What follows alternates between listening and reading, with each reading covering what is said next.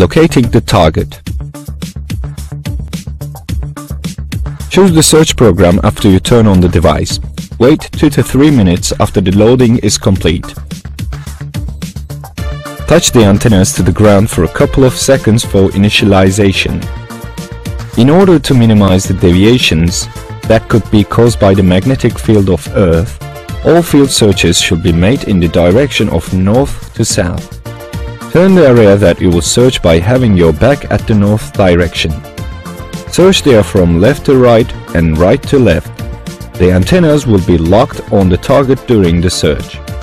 Even though you turn the device, the antennas will stay on the position where they show the target. Repeat this procedure until you are certain of the situation.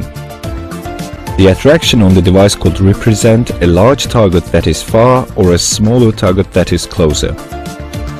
In order to determine target location, new searches from at least 3 different points should be done by changing your place.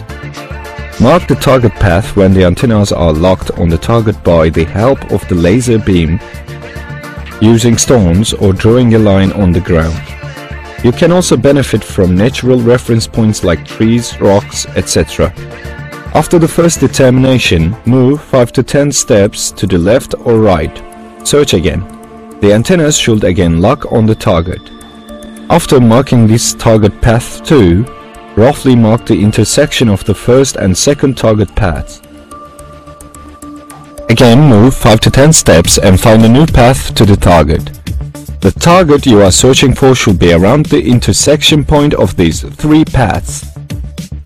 If there are 2 or more targets close to each other in the same area, you can conduct closer searches and determine these target locations separately.